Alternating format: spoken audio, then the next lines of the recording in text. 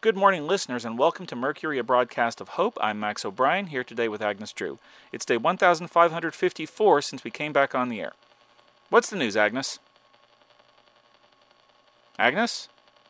Earth to Agnes. Do you think you could get your nose out of your book long enough to help me with the broadcast today? Oh, sorry, Max. It's just that I have so much reading to catch up on. What are you talking about?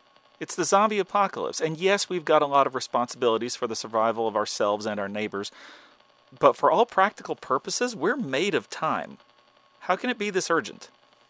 Well, do you remember a while back when I said that someone had dropped off a huge cartload of books that they wanted to donate?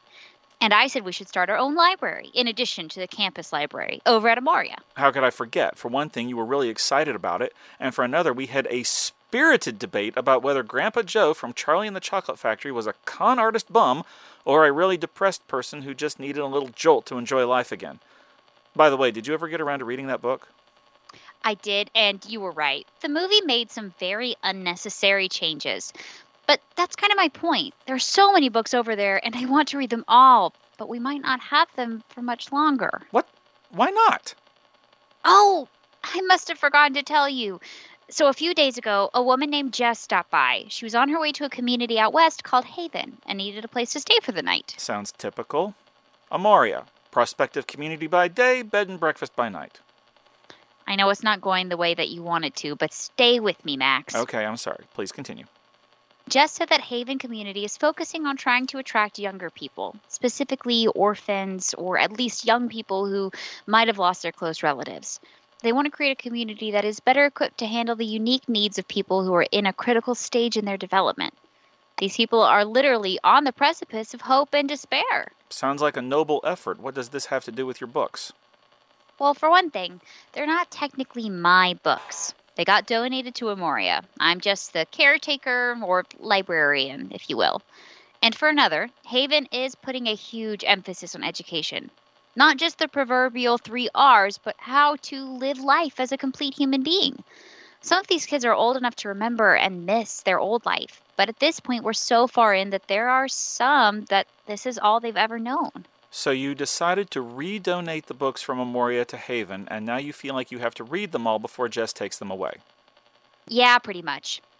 She isn't taking all of them, but it's enough that I feel like I need to spend every day reading to get to them all. She agreed to stay a whole week to make transportation arrangements and to give me time, but it's still a lot. Well, you know what this reminds me of? Television. And movies, for that matter. I remember when I was growing up that TV was a scheduled appointment. If you missed your show, you missed it. No going back. And then we got VHS tapes and DVD, and then later on demand, and streaming, and all of a sudden the pressure shifted. What do you mean by that? Well, the old complaint used to be, I missed my show. But the new complaint became, I'm so far behind. I was never sure which was worse, but I do remember one time when I had a stack of VHS tapes on my coffee table, stuff I'd recorded off the TV. It sat there for weeks and just kept getting bigger. I eventually decided that if I wasn't making time to watch them, then I must not care that much. So I got rid of them, and actually gave up TV altogether for a few years. You sound like you're making a point. All I'm saying is that stuff like that is meant to be enjoyed. If reading or anything else that's supposed to be fun has turned into a chore, I think it's worth reevaluating your relationship with it. I appreciate your concern, but this is still fun for me. It's just fun on a tighter deadline. Fair enough. But I will say that I actually like the fact that we've kind of reverted to that old model, the one where if you miss it, then you miss it. We do a broadcast every day. I can't imagine someone getting behind on that. Better to start with a clean slate each day. You know what I mean? Yeah. We can just recap stuff for those who missed it, which we do a lot. Definitely. Okay, so with all that in mind, listeners, if there's something in the Amoria Library that you want to read, I'd recommend getting to it before it goes off to the worthy community of Haven, if you can wrestle it away from Agnes. And we should let her get back to it. Sign us off first? Sure. For Mercury, a broadcast of hope, this has been Agnes Drew and Max O'Brien. Take care of each other.